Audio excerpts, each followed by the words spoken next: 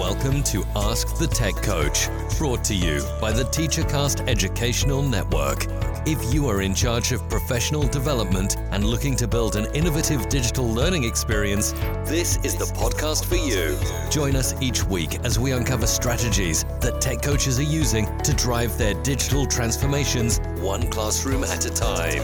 And now for your host, with over 2 decades of experience working with tech coaches and ed tech companies from all around the world, Jeff Bradbury. Hello, everybody, and welcome to the TeacherCast Educational Network. My name is Jeff Bradbury. Thank you so much for joining us today and making TeacherCast your home for professional development. This is Ask the Tech Coach podcast, episode number 188. And today we've got 2 amazing guests on who just launched a brand new book with the help of ISTE Publications called The Boundless Classroom: Designing Purposeful Instruction for Any Learning Environment. And we have the 2 co-authors on the show today. But before we get to that, how are you guys doing out there? Things have been busy here on TeacherCast. I am so excited to share that I just completed my my 1-year Connecticut admin program, took the Connecticut administrative test, passed it, of course, and I am looking forward to an amazing summer. Lots of great possibilities and having an opportunity to work with you guys as instructional coaches. In addition to that, we also are getting ready to launch a brand new podcast out there with our friends at ISTE. This is going to be an ISTE Community Leaders podcast. Community leaders are the ones that are out there and they're doing some great stuff on behalf of ISTE. It is going to be called The Edge, and I'm looking forward to that. We have a great group of ISTE educators. About 10 to 15 of us or so that have been putting this show together. Our goal is to put the first couple episodes out over the next few weeks. So I'll be sharing that on the show as well. And really, I am here to help you guys and help support you guys. I want to say thank you guys out there for everybody who listened to our show last week called From Tech Coach to Tech Director, episode 187. We had a great conversation all about how does an instructional coach become an instructional technology director.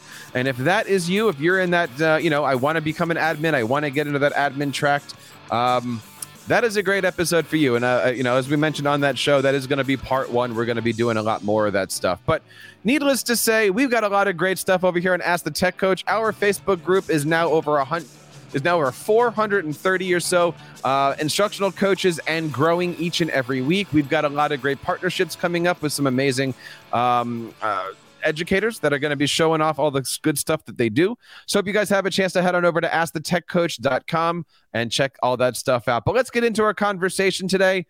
My first guest today serves as the Executive Director of Schools within the Metropolitan Nashville Public School District. I want to bring on today Dr. James Vince Witte. James, how are you today? Welcome to Ask the Tech Coach. I'm doing well, Jeff, and thanks for having me. I am so excited to have you on. Tell us a little bit more about yourself. What are you doing in Nashville these days? So I actually started the first public virtual school here in Tennessee and really did that work for over a decade. More recently, I was recruited to the Executive Director of Schools position. Interestingly enough, that was the same time that COVID hit, so it was actually probably perfect timing for our district leadership to have someone kind of in an elevated role to help think about what online learning looked like, especially there at the beginning of COVID-19 when we were all kind of in lockdown and working remotely. So I've been passionate for many years about virtual learning, blended learning, and honestly, any type of learning where we can really get away from walls becoming barriers to when we learn and breaking down those barriers, because learning is something that happens 24/7 throughout our lifetime. So that's kind of been the center of my work. And here in Nashville, I focus and work mostly with our high schools. I couldn't agree more. The way that we're looking these days, so many schools are trying to go virtual, trying to go, hybrid. The different types of learning environments, especially coming out of COVID, is vast. And I'm looking forward to exploring that with you today. Well, before we get into that conversation, I want to bring on our other guest today, a returning guest to the TeacherCast Educational Network, Dr. Nathan Lang-Rad. Nate, how are you today? Welcome back to TeacherCast. Hey, Jeff, I'm doing fantastic. And thanks for having me back on the show. I appreciate it. And great to see my co-author James here as well. I am so excited to have you back on. You are making a name for yourself up in the great state of Maine. Tell us what you've been up to these last couple of years. Yeah, Maine is great. It's a beautiful place to live. And, now I am the VP of strategy at Savvis, a curriculum provider. So supporting teachers to help support their students for meaningful learning experiences. But prior to coming to Savvis, I was a teacher. I've been a principal and been a curriculum director. Matter of fact, I did work together with James in Metro Nashville. So that was a great opportunity for us to collaborate. We also worked together. We co-collaborated around a course, a virtual college course together. And that was a lot of fun. Today and here's a fun fact. I'm actually in Nathan's old office. So when I moved up in the district, somehow I landed in his former office when he was here at the support hub. And Jane puts me to shame because he has a great eye for design and interior decorating, and his office looks 20 times, 30 times, a million times better than what I had it. So it's impressive. It certainly does look amazing. And when we're looking at design, I just want to start talking today a little bit about where we are with classroom design, instructional design. I mean, today we're talking all about your brand new book out with ISTE Publications called Boundless, or the Boundless Classroom: Designing Purposeful Instruction for Any Learning Environment. And I have a chance to talk with a lot of instructional coaches. I know you guys have a chance to be deeply connected in the instructional coaching world. Instruction coming out of this pandemic looks different. Teachers are trying new things. Some teachers are reverting back to old skills. What do you see education looking like as we're coming out of this pandemic, as we're moving into the summertime? I mean, we are definitely in a major transitional shift here in education, aren't we? Absolutely. So I'll jump in. One of the things we really want to acknowledge, sometimes we get stuck on labels around blended learning, virtual learning, in-person learning, remote learning. This book just blows. We don't even talk about so much those labels. We talk about good instructional practices that can happen in person, online, and really just pulling everything that we've learned about all these different ways of instructing students. How can we leverage that in any learning environment for all of our students? So we really try to get away from labels and think more about instructional practice and how we can leverage every tool that we have to really create that 24/7 learning experience. And honestly, we acknowledge that families and students, a lot of them have one-to-one devices since COVID-19. A lot of districts have made that purchase. A lot of districts have learning management systems, and parents are beginning to expect accessibility and openness in the learning environment. And students are really wanting the ability to continue learning and not be so confined by a classroom or a building in and of itself. So knowing that expectation is changing, how do we re-envision the learning environment, leveraging everything that we've learned over the past 3 years to really create a unique experience for students? Yeah, James, I really liked how you kind of codified that, around these keywords of accessibility and openness. And, I think about flexibility. And we do write in the book about some lessons learned from the pandemic. And we know that there's a lot of burnout. There was a lot of disruption. We steered away from using learning loss and really focused around disruption because it truly was a disruption. So we also, going forward, have to be very intentional and purposeful around how we plan our school day. And because of the disruption, we know there's going to be gaps in skills, no fault of students. It just was the disruption that we had to undergo with being kind of thrust into a new world, maybe not with a lot of teacher support. So we know that teacher support is really, really important going forward. And we know that intentionality around planning and being able to meet students where they are, either in a hybrid, blended, in-person environment. And so we want to be really, really flexible about how we are providing access for our students. I just got done wrapping up a course in school improvement where basically the entire class was, pretend you're the principal of a school. What would you do? And they gave you all these different scenarios. And I've been flipping through your book with that course in mind, everybody that I was in that class with was thinking about curriculum. Obviously, curriculum is a must. You have to be thinking that. But I seem to be the only one in the class with digital learning skills in mind, of trying to figure out how do we bring those digital learning skills in. I'm going to put you guys on the spot. If you are the principal of a school, or if you're in charge of a school, like I know you guys are working in school districts now, how do we help our teachers learn these digital learning skills? How do we help them teach in a whatever the environment is using these skills? I mean, I don't want to start saying 21st century. We know that that's silly right now. But how do you flatten the table right now and get all of your teachers on the same page at the same time, so that way you can take that first step forward? I'm happy to jump in on this one first. And I'm thinking about digital learning skills. And sometimes the word or the adjective digital somehow scares people into thinking it's something far-fetched or futurist. And I know maybe teachers who haven't had a lot of experience in the ed tech world kind of reject the digital label because it just sounds unknown and different and scary. And so I would challenge and say, yes, these are skills needed for future success and learning success. And those are skills like creativity and critical thinking and collaboration. And, so all those C's, character that we talk about. And so those shouldn't be isolated from the curriculum. Those really should be embedded in everyday practice and everyday teaching. And that is something we do focus in our book, and how in citizenship is a part of that as well. How do we get students to not only use those skills, but those skills should be a bridge to higher levels of learning and should really be integrated into the classroom. So I don't see it as a separate kind of digital skills over here, curriculum over here. I think it should be inherent in our design.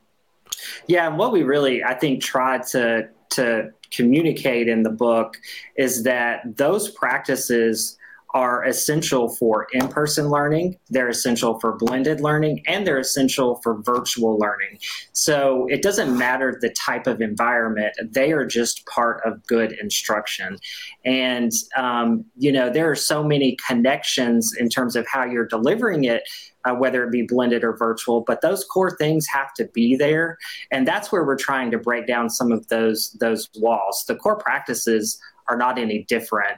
It's just how you're doing it and leveraging technology may be a little different, but the practice itself is the same across all of those learning environments. What would a good first step be for a school leader? I think it would just be in the planning process. I mean, so teachers have to model these skills as they plan. They can't expect their students to display these skills if teachers aren't aware of how these skills manifest in the design process. So I would say in the PLC times and in collaboration times, having teachers practice the use of these skills, and then also be intentional about how do we measure success for these skills as well. I mean, being very clear about those outcomes. What does creativity look like for teachers? What does creativity look like for students, and so forth? So I think it looks like teachers practicing in their collaboration times. Yeah, Nathan actually, I was just going to say, Nathan actually did a really good job in chapter 2, really focusing on allowing, instructional leaders to assess where they're currently at, and in terms of blended learning, virtual learning, in-person learning, and exploring how to integrate some of these ideas and action plan towards success. So he's really embedded quite a few tools to really get you to think and brainstorm about how you're leveraging some of these strategies and plan for the future. Where do you see the instructional coach coming into this conversation? Everywhere. How so? Well, I think there's obviously connections to practice. The instructional coach, at least here in Metro Nashville Public Schools, really are often the early adopters and the innovators who have been doing this work for over a decade and even beyond. And I think it's always really important to, leverage those people that are in the field doing the work daily that can connect real examples of implementation and practice and really spell that out for teachers. So I think they have to be a partner at the table. As an instructional leader, as a principal, you may have that vision, but you want those early adopters that have been doing this work at the table to help plan, design, implement, and really grow this practice with your teachers. Yeah. And I would add, that's a great answer, James. I would add that coaches partner alongside of teachers around very intrinsic goals that teachers have. It's not a coach's job to say, here is the goals we're going to work on. It's how can I support you in a way where you feel like you're being the most effective teacher? So if it's around these skills, then it's setting goals early on around how we're going to reach those goals. If it's modeling very specific skills in the classroom, it's incorporating that into the coaching cycles. And so, as James said, it really does kind of permeate all facets of the coaching cycle and the coaching teacher relationship. Let's dive into that a little bit, because I know right now there's a lot of coaches out there that have all the intention in the world to make these coaching cycles work to help their teachers go forward. But there are still a lot of teachers in these districts that are on technology burnout. And they're still not separating, the word technology from learning. We're not quite understanding that this is all incorporated. Technology is just part of the learning process. It's not something. And, we say here on this show, it's the through, not the and. You're not doing the curriculum and technology. You're doing the curriculum through the technology skills. What advice do you have out there for instructional coaches who are struggling? It might be the end of the year. They might be brand new. Nate, you've worked with a lot of instructional coaches. You've written about it once or twice. Yeah, I think a really great leadership practice is to evaluate the tools that are already in place in the district and not asking teachers to consider lots more tools that you already, if you have a tool, for example, an LMS, if you're using a particular, let's say Google Classroom, for example, and that's been successful, then just be very aware of what are some tools that work well with your LMS? What are some tools that already integrate? Or if you're using Schoology or Canvas. And so it's really incumbent upon the leader to be aware of how many tools and templates and forms that they're asking teachers to be responsible for, and try to, find creative ways to be able to use some of those tools. So if they're already using Google Docs, let's do Google Docs as a collaborative space, and let's not adopt a new tool that does something very similar. And so I think we can be very mindful of being aware of the tools we're using. And then, yes, there are opportunities where we can integrate new tools if we have a new outcome or goal we're working towards, and we find a new tool that can help us get there, then that's an opportunity for us to do change management through leadership to help teachers adopt that new tool. We have to provide lots of support. We can't just say, here's the tool, go figure it out. We have to give a lot of support around implementation, what success looks like, what happens when something breaks, what do you do, and so forth. And those are tools that, and to shout out to Jimmy, because he focused a lot of his writing around what are those tools needed for when teachers want to do, they want to design a course, or when something breaks, or we want to create X, Y, and Z. We have different pathways for teachers to get that kind of tech support. Yeah, I think one of the things that we spend a lot of time communicating, even in metro schools, is the power of some of the tools and the efficiency.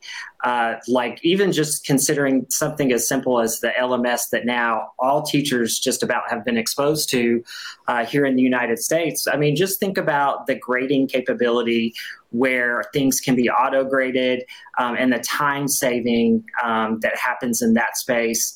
To also being able to have a grade book within the learning management system that is connected to standards and quickly look at analytics around standards and understand where your students are and where they need to go without having to sit down and really pull together paper and analyze and create like an Excel spreadsheet. There's so much power.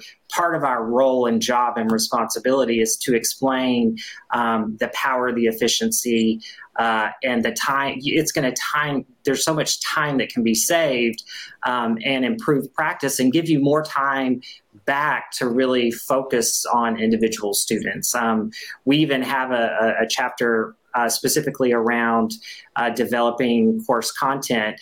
You know, if you have a concept that every year students struggle with and you have to reteach in, you know, small group or even one-on-one, develop a virtual module just on that can be interactive, that they can engage with.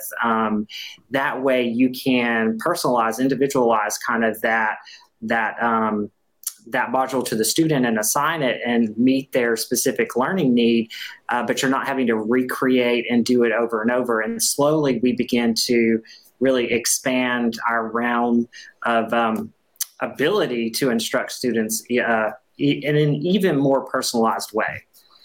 I'm so glad that you mentioned that. And, you know, one of the things that I've said to my staff, one of the things I've said to my teachers, and I've said it here on this show many times, I'd rather not be called a tech coach. I'd rather be called an efficiency coach, showing you how to do something in 5 minutes that you might be doing in 30 minutes.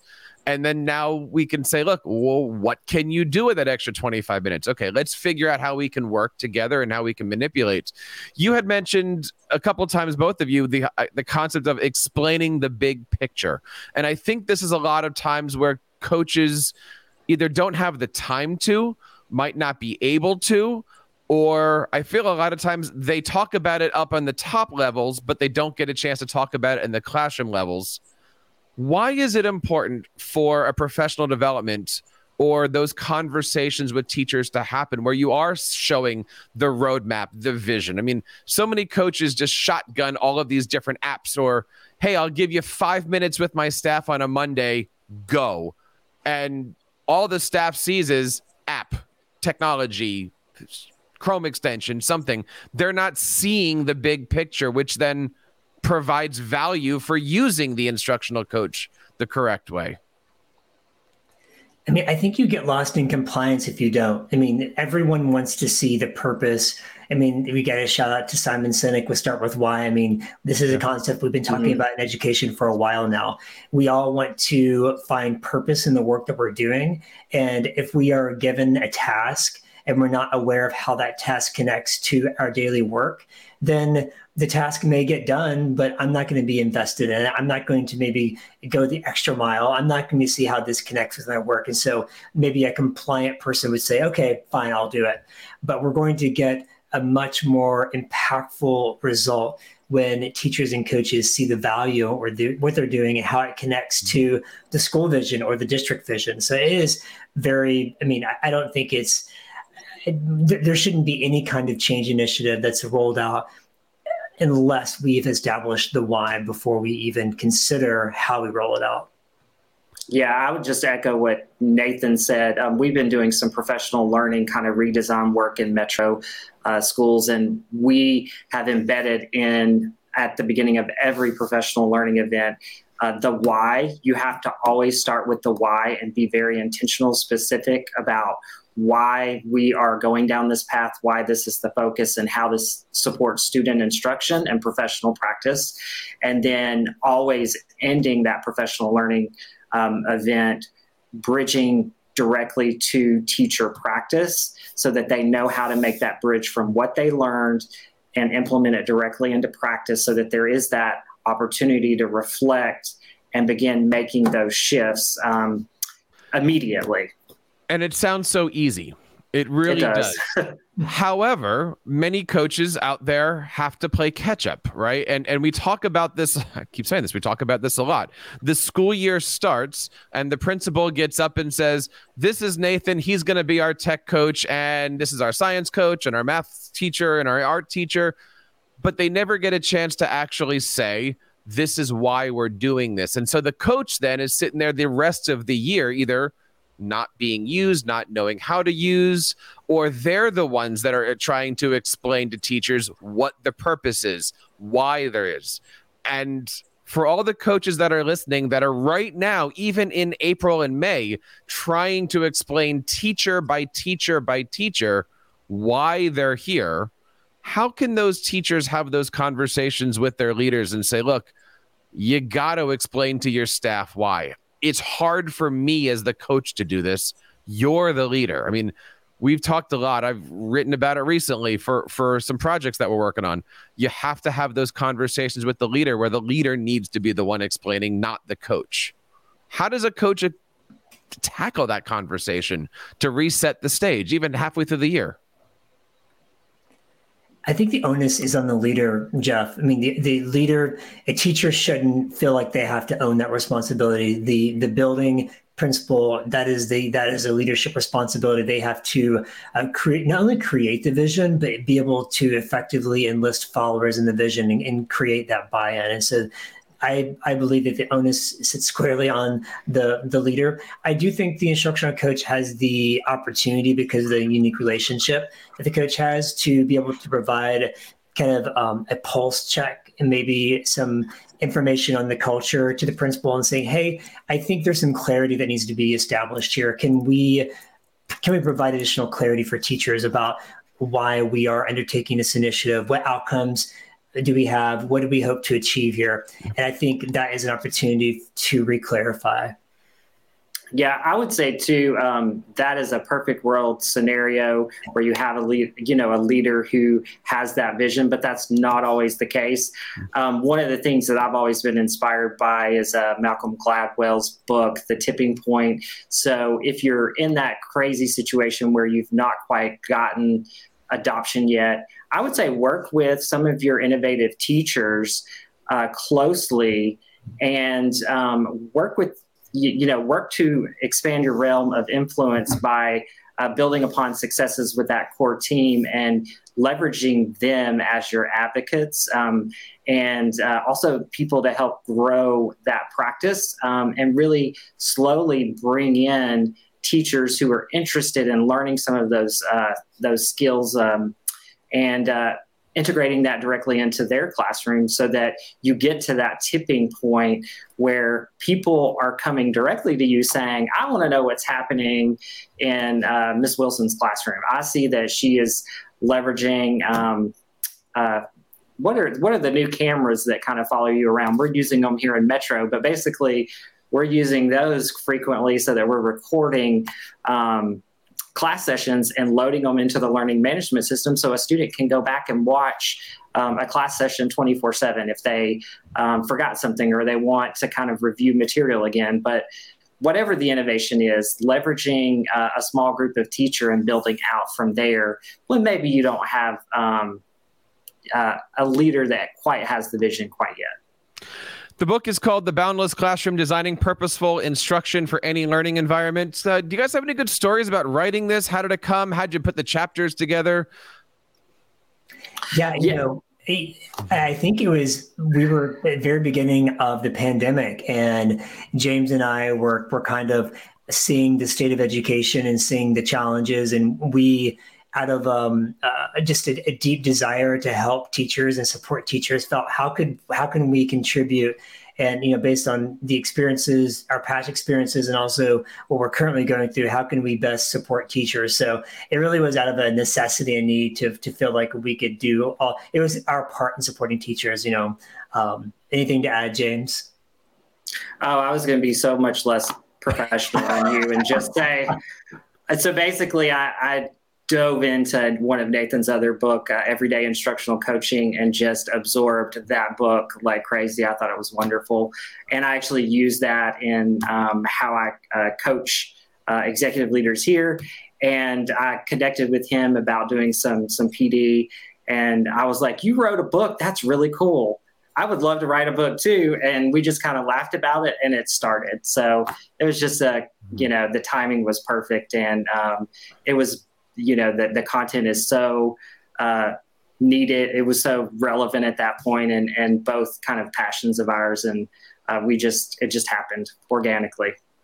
One of the chapters that's in here, and I'm glad it's in here, this is something that's been a passion of mine for the last couple of years, is digital citizenship. Why did this need to be included in here? And do you have any good suggestions for school districts out there that are trying to figure out how do you include digital citizenship into not just the digital curriculum, but really into any part of the learning curriculum? Jeff, digital citizenship has really evolved over time. Before it came on the scene as more of a tell students how to, don't do all these things on the internet. It was more of a deficit model. Here's all the things that you don't do.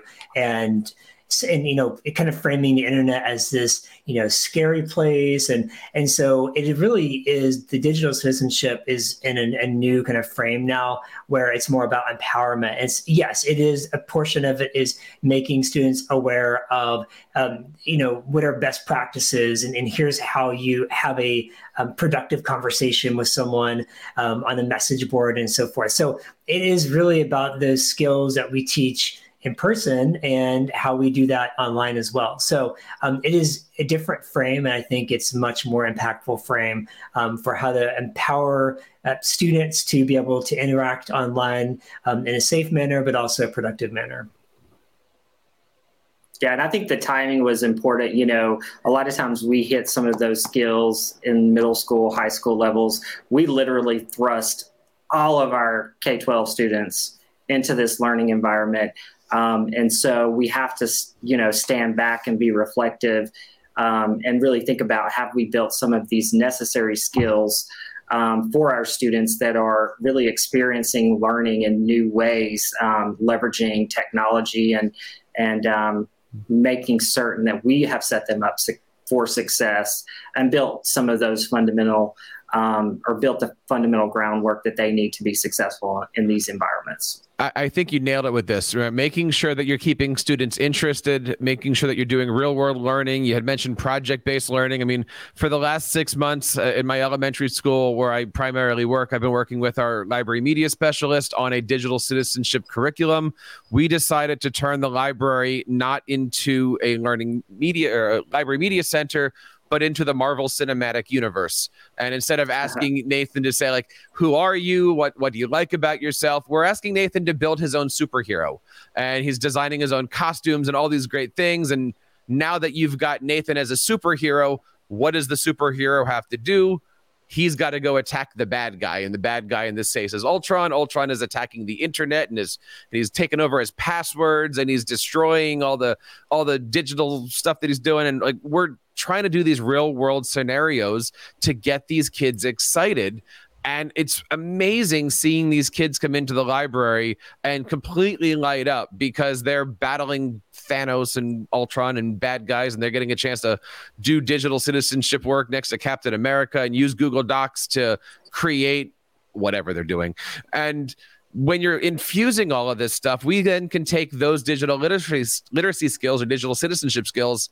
And as a coach, I walk right into the 4th grade room or right into the 5th grade room, and we're implementing all of that stuff in science, in English, in social studies, and it's giving those students an authentic learning experience.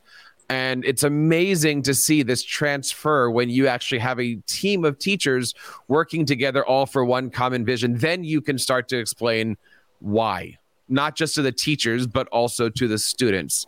And it's been awesome this year trying to see everybody get it. Do you guys have any good stories like that? Do you have any, in the last couple of years, this light bulb happened in a practice you were with or with a teacher you're working with? Well, you're kind of actually singing my song because, a lot of times when I'm working with teachers and even principals, I ask them to think back when you were in school, what is that learning experience that you remember? And, it's been 25 years for me. So that's a long time. And the experiences I remember are experiences like I remember in social studies, we were studying World War II, and each half of the class took on Allied versus Axis, powers, and we were kind of going through that experience of what the war looked like through the lens of being a participant and understanding kind of what the disputes were about. But I can remember to this day that experience, because it was an experience. It's something that lives in me forever versus a quick concept that you share, but you never actually get to engage or experience learning. Those are the learning events that stay with us forever. Those are the things that we will remember forever. And those are just the kinds of experiences we want our students to have. So you're singing my jam here because I'm with you. That's just good instruction. That's designing instruction with purpose and intent that is going to engage students in higher order learning and thinking. And they will have built knowledge forever around that concept because they've had to engage and work with it so much. Yeah, it really is echoing James. It's what learning is all about. I mean, I'll provide another example. I've seen a project where students it's a math focused project and they use the tool Kiva, and Kiva is a wonderful connective kind of, it's a website where people basically get crowdfunding for like microloans. And so it could be a family or a student in another country, and they want to maybe design fashion, or they have a desire to help farming, and they want to get a patent for a new tool. So they're asking for a microloan. And so students can actually give, $25 towards a loan. But in the process, they are using technology like Google Meet or Zoom to connect with other cultures, if students across, the pond, and they are able to learn about their culture, and they're able to learn about why they are pursuing this particular passion. So they learn about money, they learn about loans, they learn about economy, culture. It's such a great kind of melding of the different disciplines, and it's all connected to content standards. They are learning rates and decimals and fractions all at the same time. And so that really is the authentic learning experience. It's what school should be about. I absolutely agree. And it's been great seeing all these kids light up. And it's even more important seeing these teachers light up too. I mean, seeing teachers over the last couple of years put their heads down, trying to figure out hybrid, virtual, whatever. Now, as a coach, we're getting a chance to work hand in hand, one-on-one with these teachers in their classrooms and seeing the smiles, both on the students' faces and on the teachers' faces. It's pretty awesome. And I'm looking forward to the summertime, and I'm looking forward to seeing what's happening. Nate, what are you looking forward to as we move into the summertime and through next year? What do you got going on in front of you? Well, I mean, as far as teachers go, I hope teachers use the summertime to reflect and recharge and, get some rest. I also hope that they are able to find some professional learning that's really meaningful and relevant to them. They have some choice in that. And, my compass always is towards supporting teachers so they can help design learning experiences to best meet the needs of students. So that is my personal mission. And so every project that I engage in, I return to kind of that purpose. And so that's what I'm going to continue to do. Nice. James, how about yourself? What's in front of you? And do you see yourself talking to Nate one day and saying, how do you write a second book?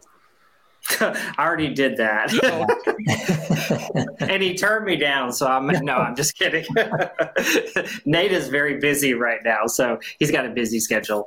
Right now, my focus is really on growing instructional leaders, our principals here in Metro Nashville Public Schools. We've got some great professional learning happening this summer. We're really excited. And a lot of the same kind of issues and challenges, as well as support that we need to offer, we've discussed here today, and we're really excited to deliver some of those opportunities and experiences for our principal leaders here. Nice. Good luck to everybody. The book again is called The Boundless Classroom: Designing Purposeful Instruction for Any Learning Environment. It's available from ISTE Books. We're going to make sure that all of the links and stuff are down. Gentlemen, are you going to be at the conference this year? Yes, plan on being there. I'm going down. Nice. I'm certainly looking forward to it. And of course, if you're looking for more information about ISTE Books, you can head on over to ISTE.org. There's a lot of great stuff on there. This is just the first of many shows that we're going to be doing with our friends over at ISTE Books, featuring some of these great ISTE authors. Don't forget to check out teachercast.net. Do a search for ISTE, and you'll find all of our author shows from this year and last year. Hope you guys have a chance to check that out. And that wraps up this episode of Ask the Tech Coach. On behalf of everybody here in the TeacherCast Educational Network, my name is Jeff Bradbury, reminding you guys to keep up the great work in your classrooms and continue sharing your passions with your students. You've been listening to Ask the Tech Coach, hosted by Jeff Bradbury of the TeacherCast Educational Network. Please reach out to the show with all of your questions on Twitter at AskTheTechCoach or online at www.askthetechcoach.com. Be sure to subscribe to our podcast so you don't miss any future episodes. And please take a moment to write a review in the App Store.